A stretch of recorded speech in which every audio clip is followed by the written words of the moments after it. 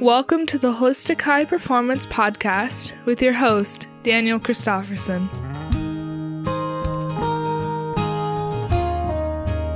On July 17th, 2018, I received the following email from Tracy Reckart, one of the mothers in my daughter's class. The email said, "As some of you may have heard, I have been getting a jump on you so you can hear it from me. Neil was seriously injured in a climbing accident on Saturday, July 14th, near Index, Washington. He and I were climbing as a couple. The kids were not there. Neil took a significant fall to the ground. There are injuries that required surgery to both lower legs and some facial cuts requiring stitches. This will be a long road to recovery. We are grateful for our loving community of family and friends who are all pitching in to help. We are preparing to weather the storms of healing. Thank you for your thoughts and prayers." Today's guest is Neil McCarthy, an organizational development consultant and leadership coach for the last 18 years. Prior to this career, he was a professional mountain guide for 10 years with National Outdoor Leadership School and Alpine Ascents International. So needless to say, being active in the outdoors is a way of life for him. He and his wife Tracy met through the guiding world. So when they had a couple of kids, they raised them to ski, climb, hike, and camp. So it was a life-changing event when he fell and broke both of his legs. He wondered if he would ever be able to do things he loved again, and most of all, share these adventures with his wife and children. Welcome to the show, Neil. Thanks, Dan. So can you tell us a little bit about what happened the day of the accident? Tracy and I went to just have a nice summer afternoon of climbing. Dropped the kids off at a summer camp, and we were just going to do a few pitches at Index. And we were on a climb, and I think it was called Old Ladies. So considerable, not challenging climb. So Tracy was nursing an injured foot. So I led the climb up, built the anchor, came down. And then Tracy climbed it, followed it, and then she wanted to see how her foot would do. Then she decided she wanted to lead it. So when you do that, you pull the rope, and then she led up the climb.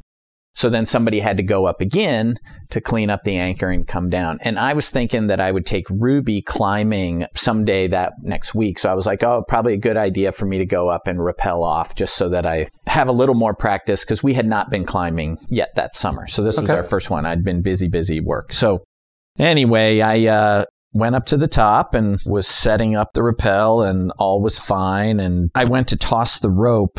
You know, you pull the rope through the anchor, and I went to toss half the rope down. I didn't pull the whole rope off, and it got hung up in a tree. So I pulled up a little bit more rope to try and unweight it and throw that down. And at that time, I was pulling up rope. I didn't find what is typically the middle mark in the rope, because all our ropes are what's called bi-weave ropes, except this one. And I didn't remember that. When I had pulled up more rope, come to find out later, I had pulled up too much rope. And so my rope was uneven, and I had one section not on the ground. And I knew there was no knot in the end of that rope as well. So I ended up starting my rappel and not asking Tracy for help. Did not ask Tracy for help. So the whole psychology of it all. So I knew I was taking a long time. And Tracy was down there reading the guidebook, looking for the next climb. And I didn't want to, kind of a two-pronged thing. One, I didn't want to bother her. And two, I didn't want her to tell me what to do. So she's the better rock climber in the family. I'm the better mountaineer. Okay. More experience, let's say. And so I was like, I'll figure it out. And I knew I didn't have a knot in the end of the rope. And I didn't want to ask her if it was down and, hey, put a thing in. And anyway, I went through the 3 scenarios that I needed to do in order to ensure that the rappel would be safe. And I made a silly decision not to pursue any of those. I looked down. I saw a bunch of rope piled up on a ledge. It was not the side of the rope. I thought I looked twice. I thought I looked 3 times. I checked everything, and I started to rappel. And, about halfway down, I was falling, and I knew it. Yeah. So Tracy had sent out an email later kind of recounting the experiences. And a little excerpt from her email was, Neil was rappelling the route, and I thought to ask if he knew where the middle of the mark was 2 black lines, but I figured he remembered. I thought to ask if he needed any help, but figured he would ask. In hindsight, these subtle cues, the ones that we ignore sometimes and sometimes we don't, are possible choices. I chose wrong that day, and I'm glad Neil survived. Mm-hmm. Yeah, crazy. We both had a story running. Yeah. Didn't choose to act on it. So that's those gut feelings that we don't listen to, and sometimes we talk ourselves out of with our mind. And so you started coming down, and then tell us what happened. I was getting the rope out of the tree and, have two hands on the rappel and flicked the rope out of the tree, and then maybe went, I don't know, just a few more feet, and then knew I was airborne falling. And I think I probably yelled, shit. I don't remember hitting, but I do remember tumbling. So yeah, I just remember a lot of brown and gray and green. So the woods and the logs and the rocks. But we were on a fairly steep hillside. So a lot of things worked in my favor. I think Tracy says she saw it. She says I hit there was a ledge about 15, 20 feet above the ground. And so I probably fell 15, 20 to that and then hit that ledge. And then the ledge ricocheted me. I probably hit that with my legs. That's probably when they broke. And then that pitched me off an angle, and I somehow grazed a pillar of rock that was up on my right shoulder, but didn't hit it, just scratched it up really well, and then tumbled down the ground. And there were just, it was one of those really lucky or unique places where it wasn't a flat landing. It was an angled one, and there was a lot of rocks and a lot of trees and brush. And I just tumbled through it another 20, 30, 40 feet. I don't remember the measurements, and ended up kind of face down. A log across some other things had stopped me sitting, right there. And I do remember asking for Tracy's help, and then suddenly she came over and she tumbled down. I think she ran down and twisted her ankle pretty good, but and then I was able to just sit up. And then she says I asked what happened about a half a dozen times. I remember asking it once, and then the next thing I remember was there was a fireman or a first responder sitting in front of me, and Tracy says that was about a half hour. So yeah, she said she called for help, and all of a sudden there were a group of climbers that came around and gathered around, and one of them called for help. They couldn't get a helicopter in, and so they called 911, and Tracy heard the fire engine going almost right away, and we were really close to the road. It was only like a 10-minute climber's trail hike up. But it took a couple hours to get you out of there. Took a long way. Once they got there and they were getting me on a backboard, I was present again and cognizant of the whole deal. And I kind of knew what I was in for, and I knew I couldn't use my legs, and they didn't look that pretty. I couldn't see my face, but Tracy said it was all cut up and blood and blah, blah, blah. But I had a helmet on, and fortunately I had the helmet on because the helmet was just trashed. It cracked on the side, and the whole top of it was all scraped off.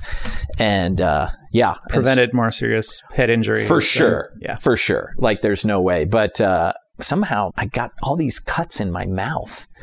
I had one cut on the outside over my lip that kind of went through, and I guess what's that place right there between your under your nose and above your lip? It's got a name or something. Yeah, I don't know exactly what that is. Slit that right through, but then all kinds of cuts in my mouth. They put me on a backboard, and as they were putting me on, I started, using my wilderness first responder skills, because they wanted to get me on the backboard, but that if you've done this, once you're on a backboard, they're not going to make any adjustments.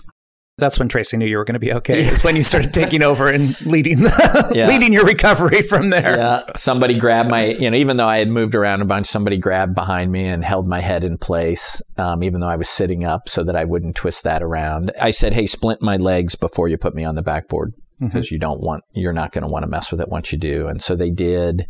And then I got on the backboard, and I knew I'd be there all day. So the worst thing about a backboard is that it's really uncomfortable. And so I asked for padding for my lower back and for under my knees and everything. And I did have my harness on still, which was great, because once they put the backboard in the litter, I'm 6'3", and litters everything is like 6'2", built for 6'2". It's like they don't build these things for 6'3". So my feet were touching the bottom. And once they started to move me downhill, it was literally like my feet would touch the bottom, and I had my left foot was a mess and my right knee. So it was not pleasant. So I was holding on to the top of the litter to keep myself up, because my arms were fine. And eventually I asked if they would use some webbing or rope and tie it up through my belay loop and just try and hold me up, because it was a long way down. Yeah. Yeah. So they got you down off the mountain. They took you to the hospital. ambulance to Everett. They cut off everything there. And I had tried to get my harness off because it was a brand new harness before I got to the hospital. So I undid everything. They still cut it.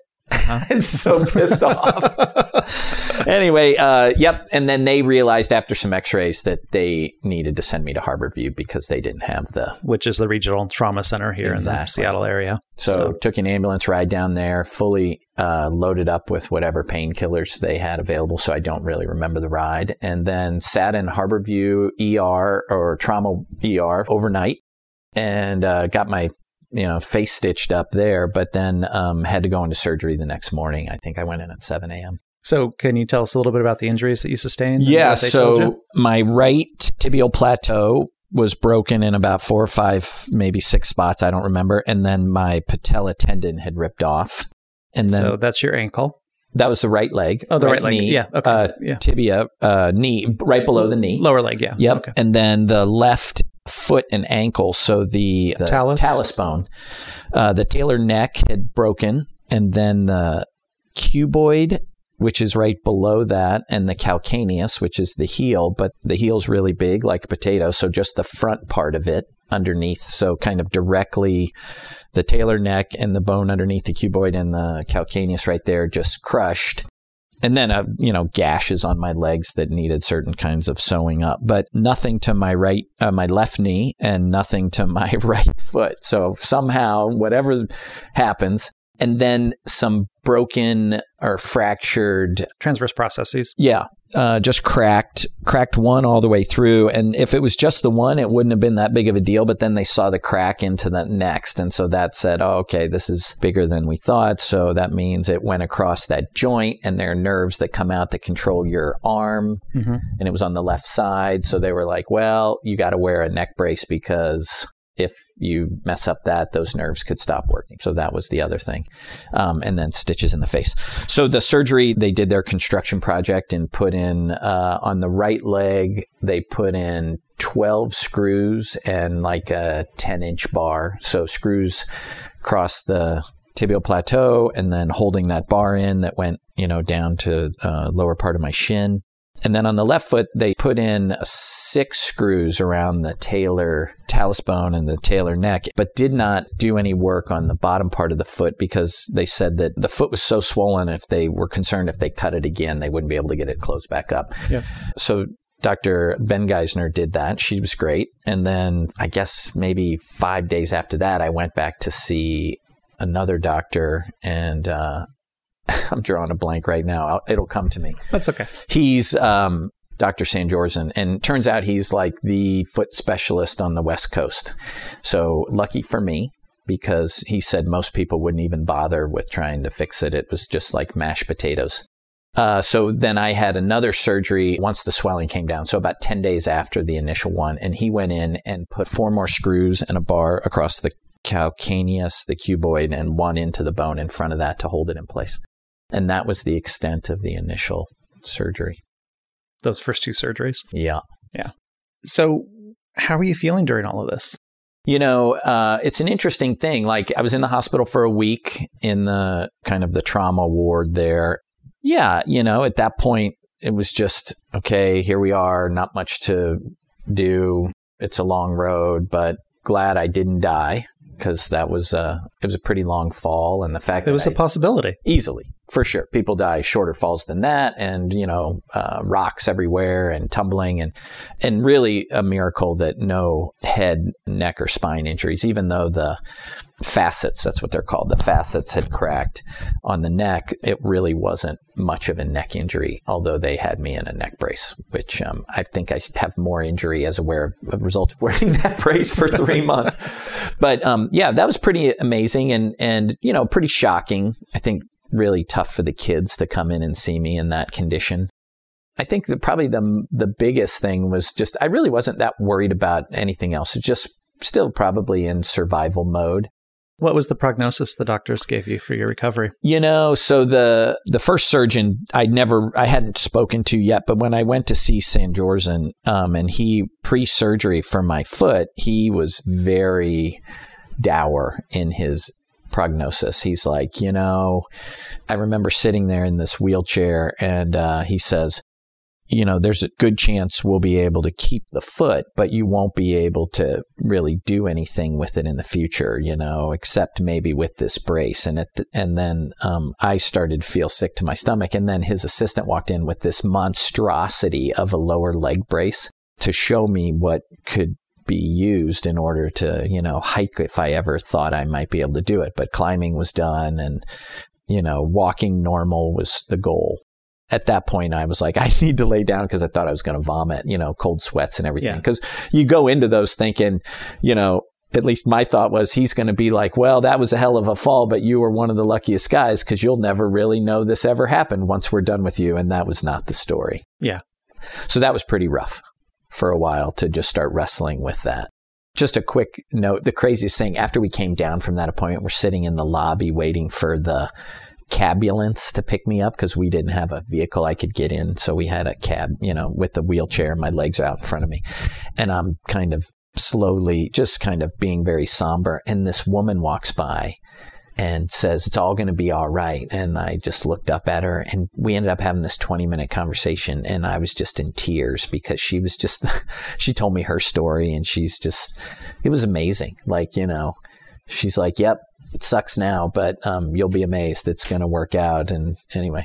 Those little angels that show up. Fascinating. And then she just disappeared. At first, I thought she was just one of those people that walks on the street and talks to herself because she kind of had that demeanor about her, but she was really wise. And you had a lot of those angels show up. I mean, the community really rallied around you. You had people showing up at the hospital, bringing you food and saying hello. Friends built a ramp for you at home so you could get your chair into the house. Others built a ramp so you could get from your room down into what used to be the playroom, so you had a place to stay on the ground floor. Some cleaned and organized. Others brought you your desk up and your extensive computer apparatus to get things set up so you could work when you were feeling better. Yeah. Wild. So many people just, Tracy sent out a call for help and everybody responded. My brother flew out and got there just within a couple of days, and he kind of just helped look after the kids. Yep, take care of the kids. Went and rented a hospital bed and had it brought to the house, so I had something. And everyone, a handful of people came and reoriented the house and ramps and built it all. It was pretty amazing. Yeah. And then you have this huge community of healers and people so you had people setting up a meal train for you and bringing food to your house, dropping by gift baskets, books, emails, people reaching out by phone. So a lot of community support in the beginning. I know my partner and I set you up with the pulse electromagnetic field device to help kind of manage the swelling and pain. And my partner had you on stem cells. Yep. Oh, my goodness. Shane definitely showed up with all the fixes that became the daily routine for 3 months. So tell me about that. What was that like?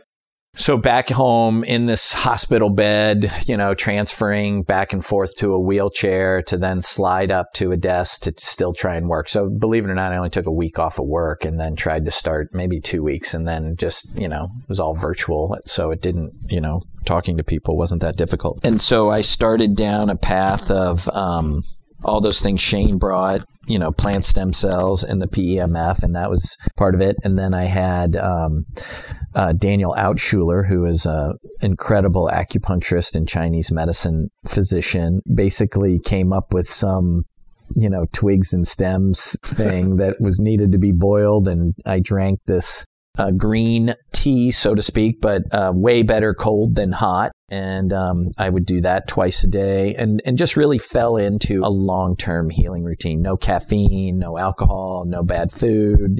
Tracy really cranked it up on that. And then friends of ours that own the Tummy Temple got involved and said, hey, start taking these protein enzymes or proenzymes that help drain fluids from areas. And then they have people that do lymphatic massage. A wonderful practitioner came over to the house every few weeks and did lymphatic massage draining so I had this whole series of things and of course, none of there was no PT for 3 months because I was not supposed to move my right leg at all. The patella tendon needed complete, don't do anything because that needs to heal and attach completely properly. Immobilized.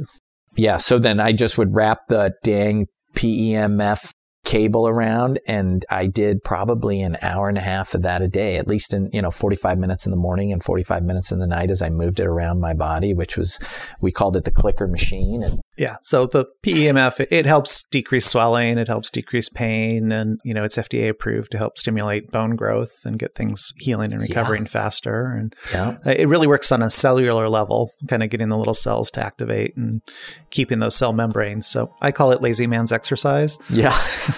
Because it really does give you kind of a workout, even though, you're just lying there. Interesting. Yeah.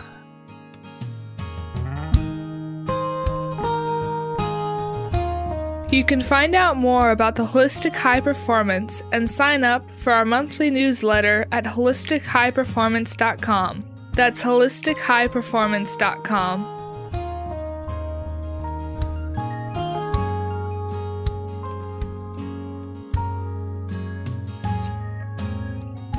You also had craniosacral practitioners come over to the house. That's right. Qigong, people giving you Reiki, couple structural medicine sessions. So a whole slew of practitioners and friends helping you. Definitely. I'll tell you, the most interesting piece was there were a few folks that are in our community of healers and helpers that wanted to, they kept asking me how I'm handling, how I'm working through the trauma. And, it was interesting. I really didn't have any urge.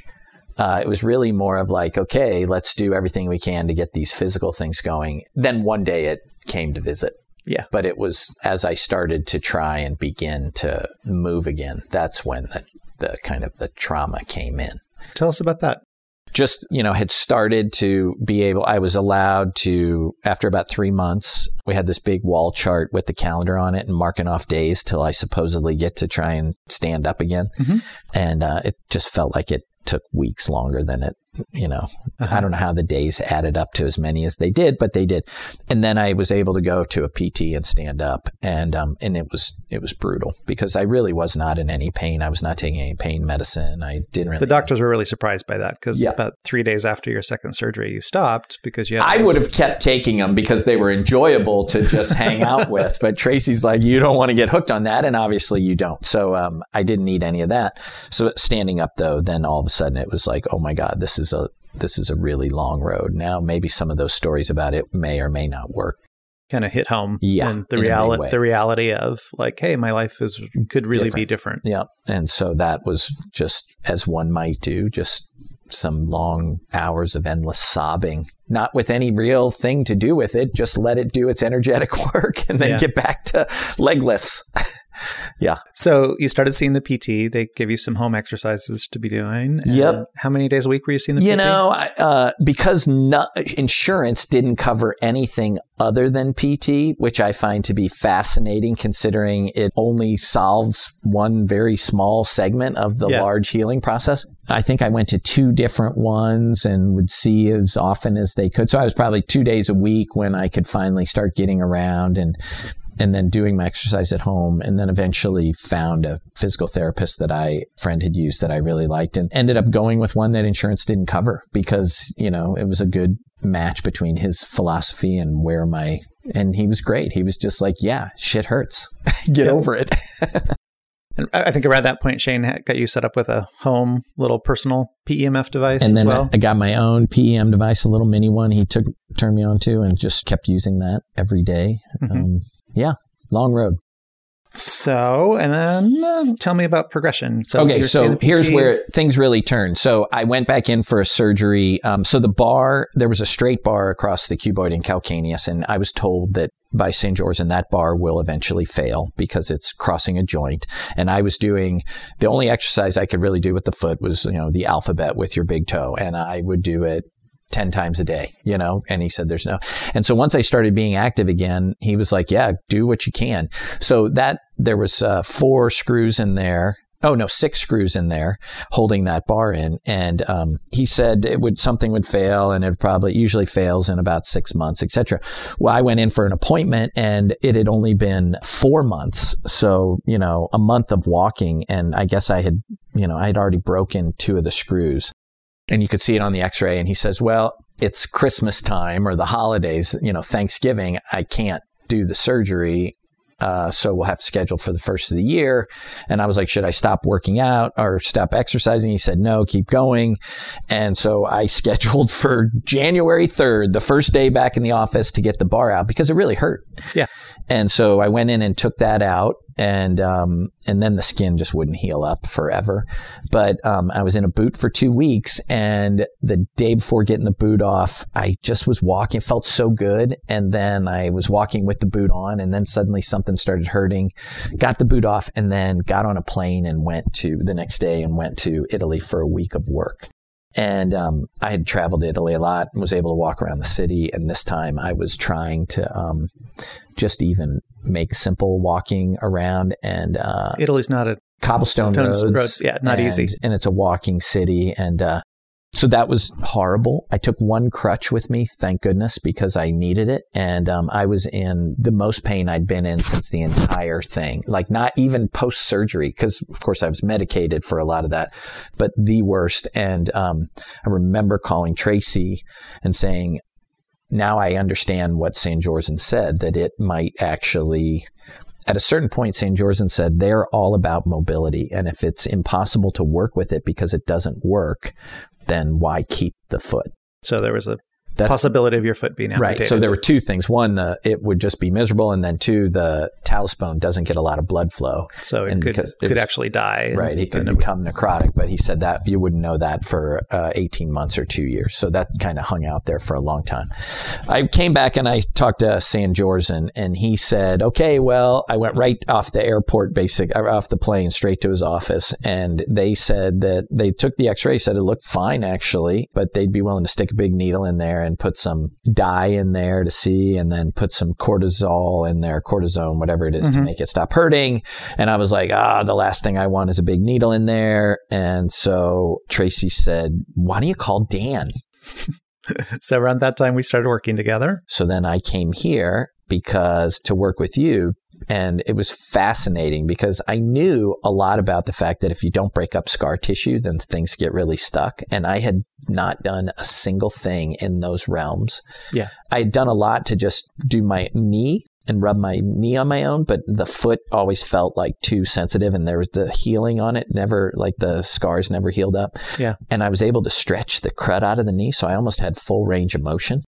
Because it wasn't a real knee injury, it was just around it. Yeah, but still a lot of pain in that leg. For sure. Yeah. A lot. Because the bar in that leg just was god-awful painful. And at the end of that long bar, at the bottom of the shin is where all the pain was, not around the knee.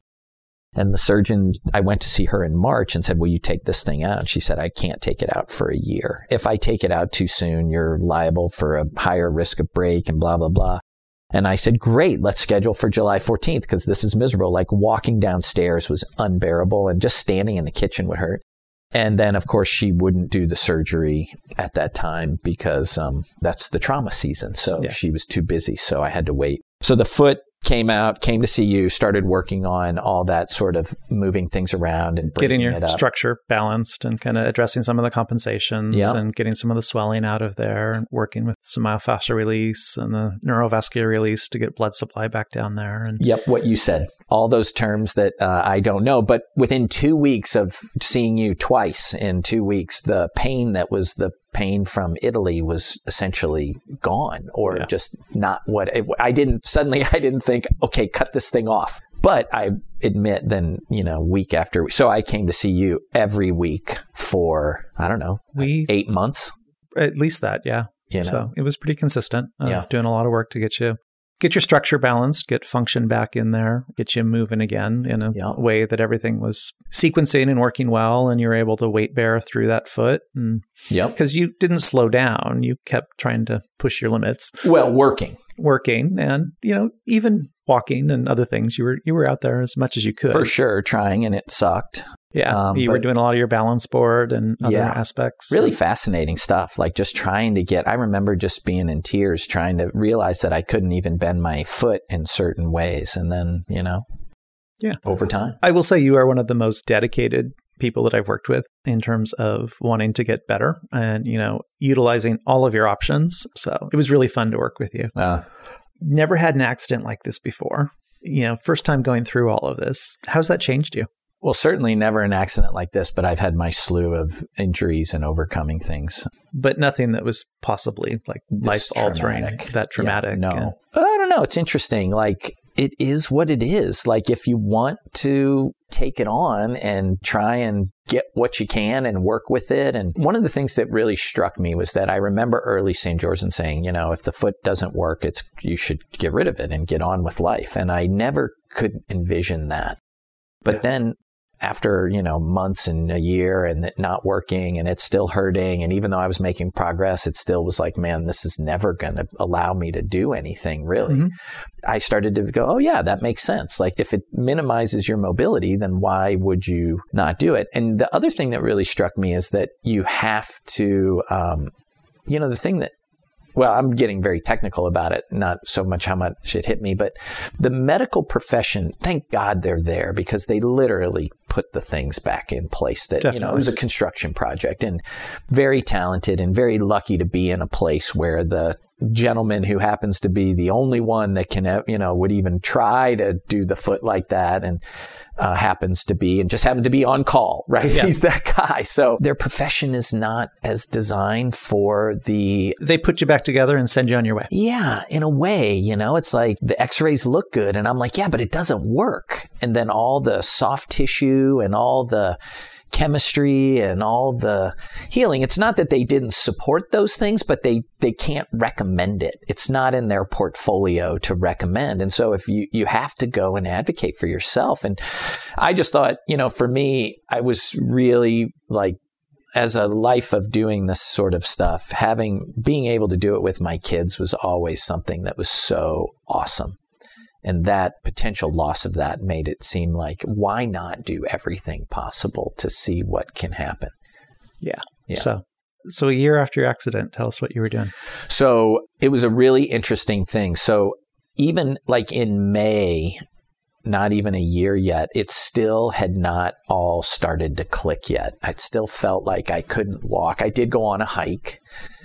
It hurt a ton. And interestingly enough, I knew the left ankle is just stiff and the right shin though was just killing me because the bar and that leg.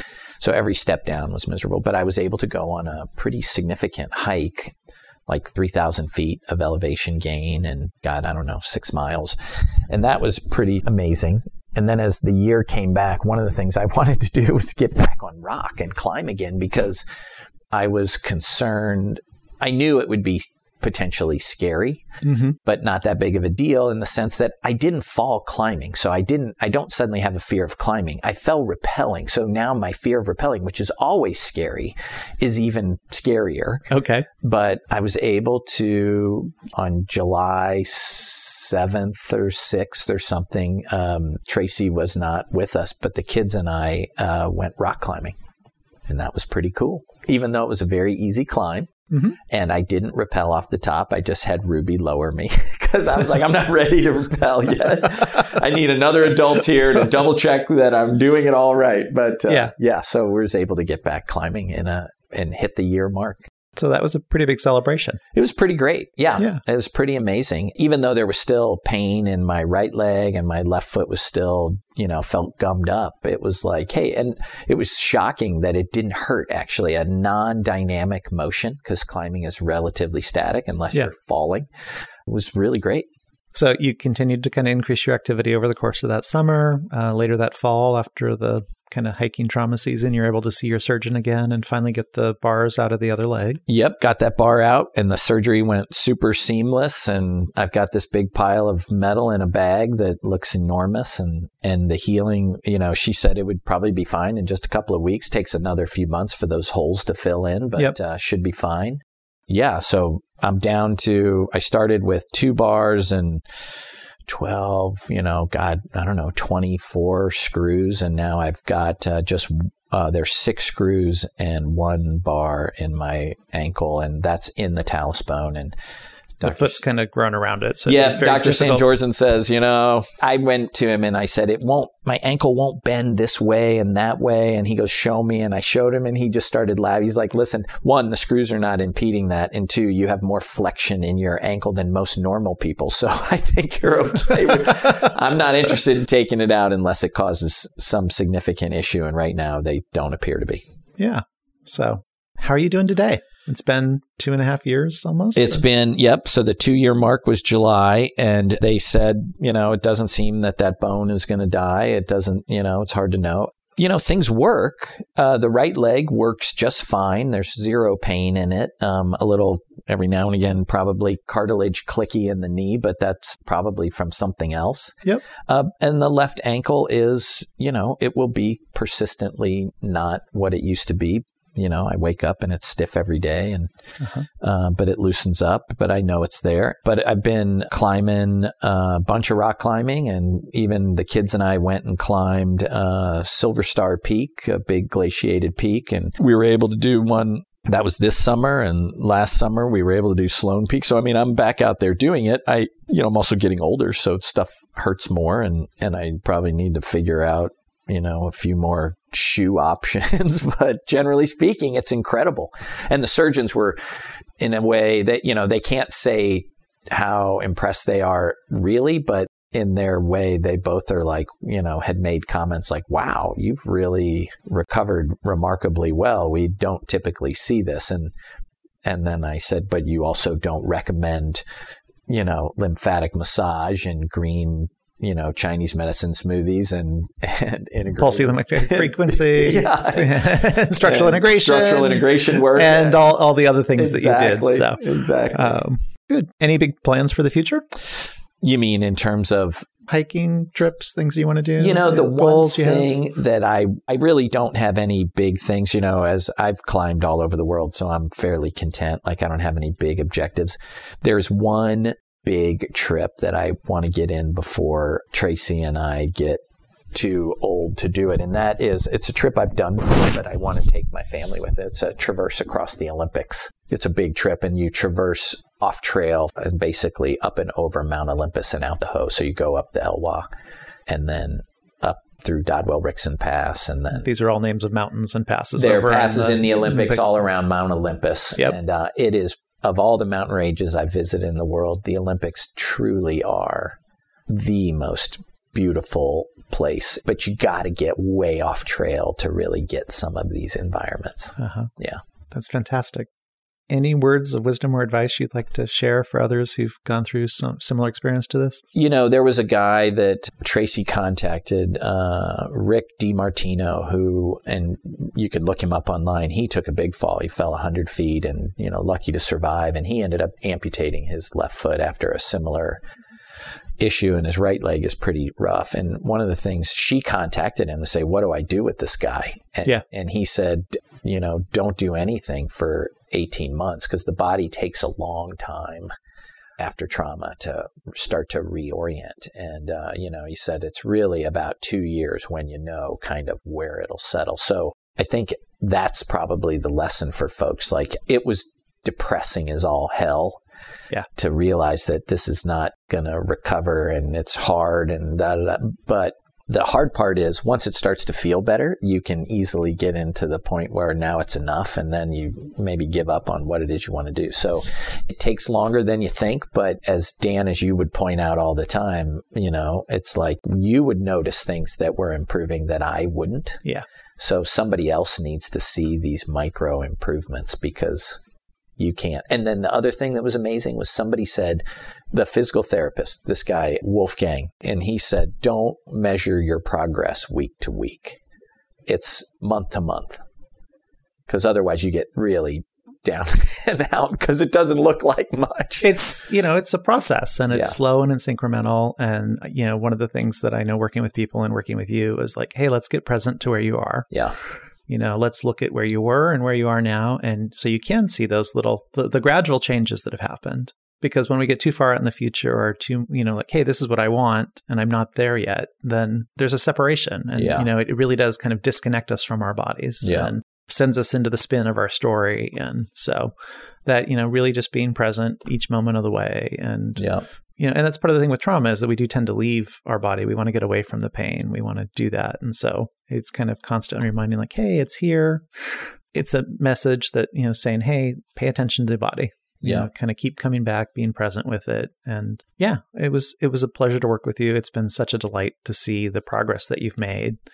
and that, you're back out there with your family and all the gifts that have come from this experience, which, do continue to unfold. And, you've made some big life changes. You bought not knowing whether you were going to ever be able to be out in the woods again, you bought a little house out in the country. And you guys have been spending a lot of your time there. Yeah. Little one-room cabin for a family of 4, and now we live there part-time. Yeah, there is, right? That is the hardest part, is to be able to envision past what it is. And I wouldn't suggest anybody tries to envision past what it is. It's just stay focused on working on the situation at hand. And just, I tell you, there are no shortcuts for kind of physical and traumatic, physically damaging things. It's just the body will heal itself, which is amazing. But if you give it some support by making sure all the deep tissue is aligning, otherwise you develop other problems. So I think that's my biggest learning, is like, it's the problem at hand might need work in many areas around the particular area. Well, it's often about, your body actually requires more energy to be put into the system. And so, that's part of what the PEMF does. It helps put more energy into your system. Getting the structure lined up helps you utilize the energy in your system better. So you're more efficient. You're not wasting energy and compensating. And it helps support that healing process. And just giving yourself time and space to do that is really important. Yeah, for sure. So, well, it's been a pleasure having you on the show today, Neil. Thank you so much for joining us and sharing your story. It really is quite inspirational, especially some of the other stories out there of people who aren't as lucky as you were. Yeah, and for sure.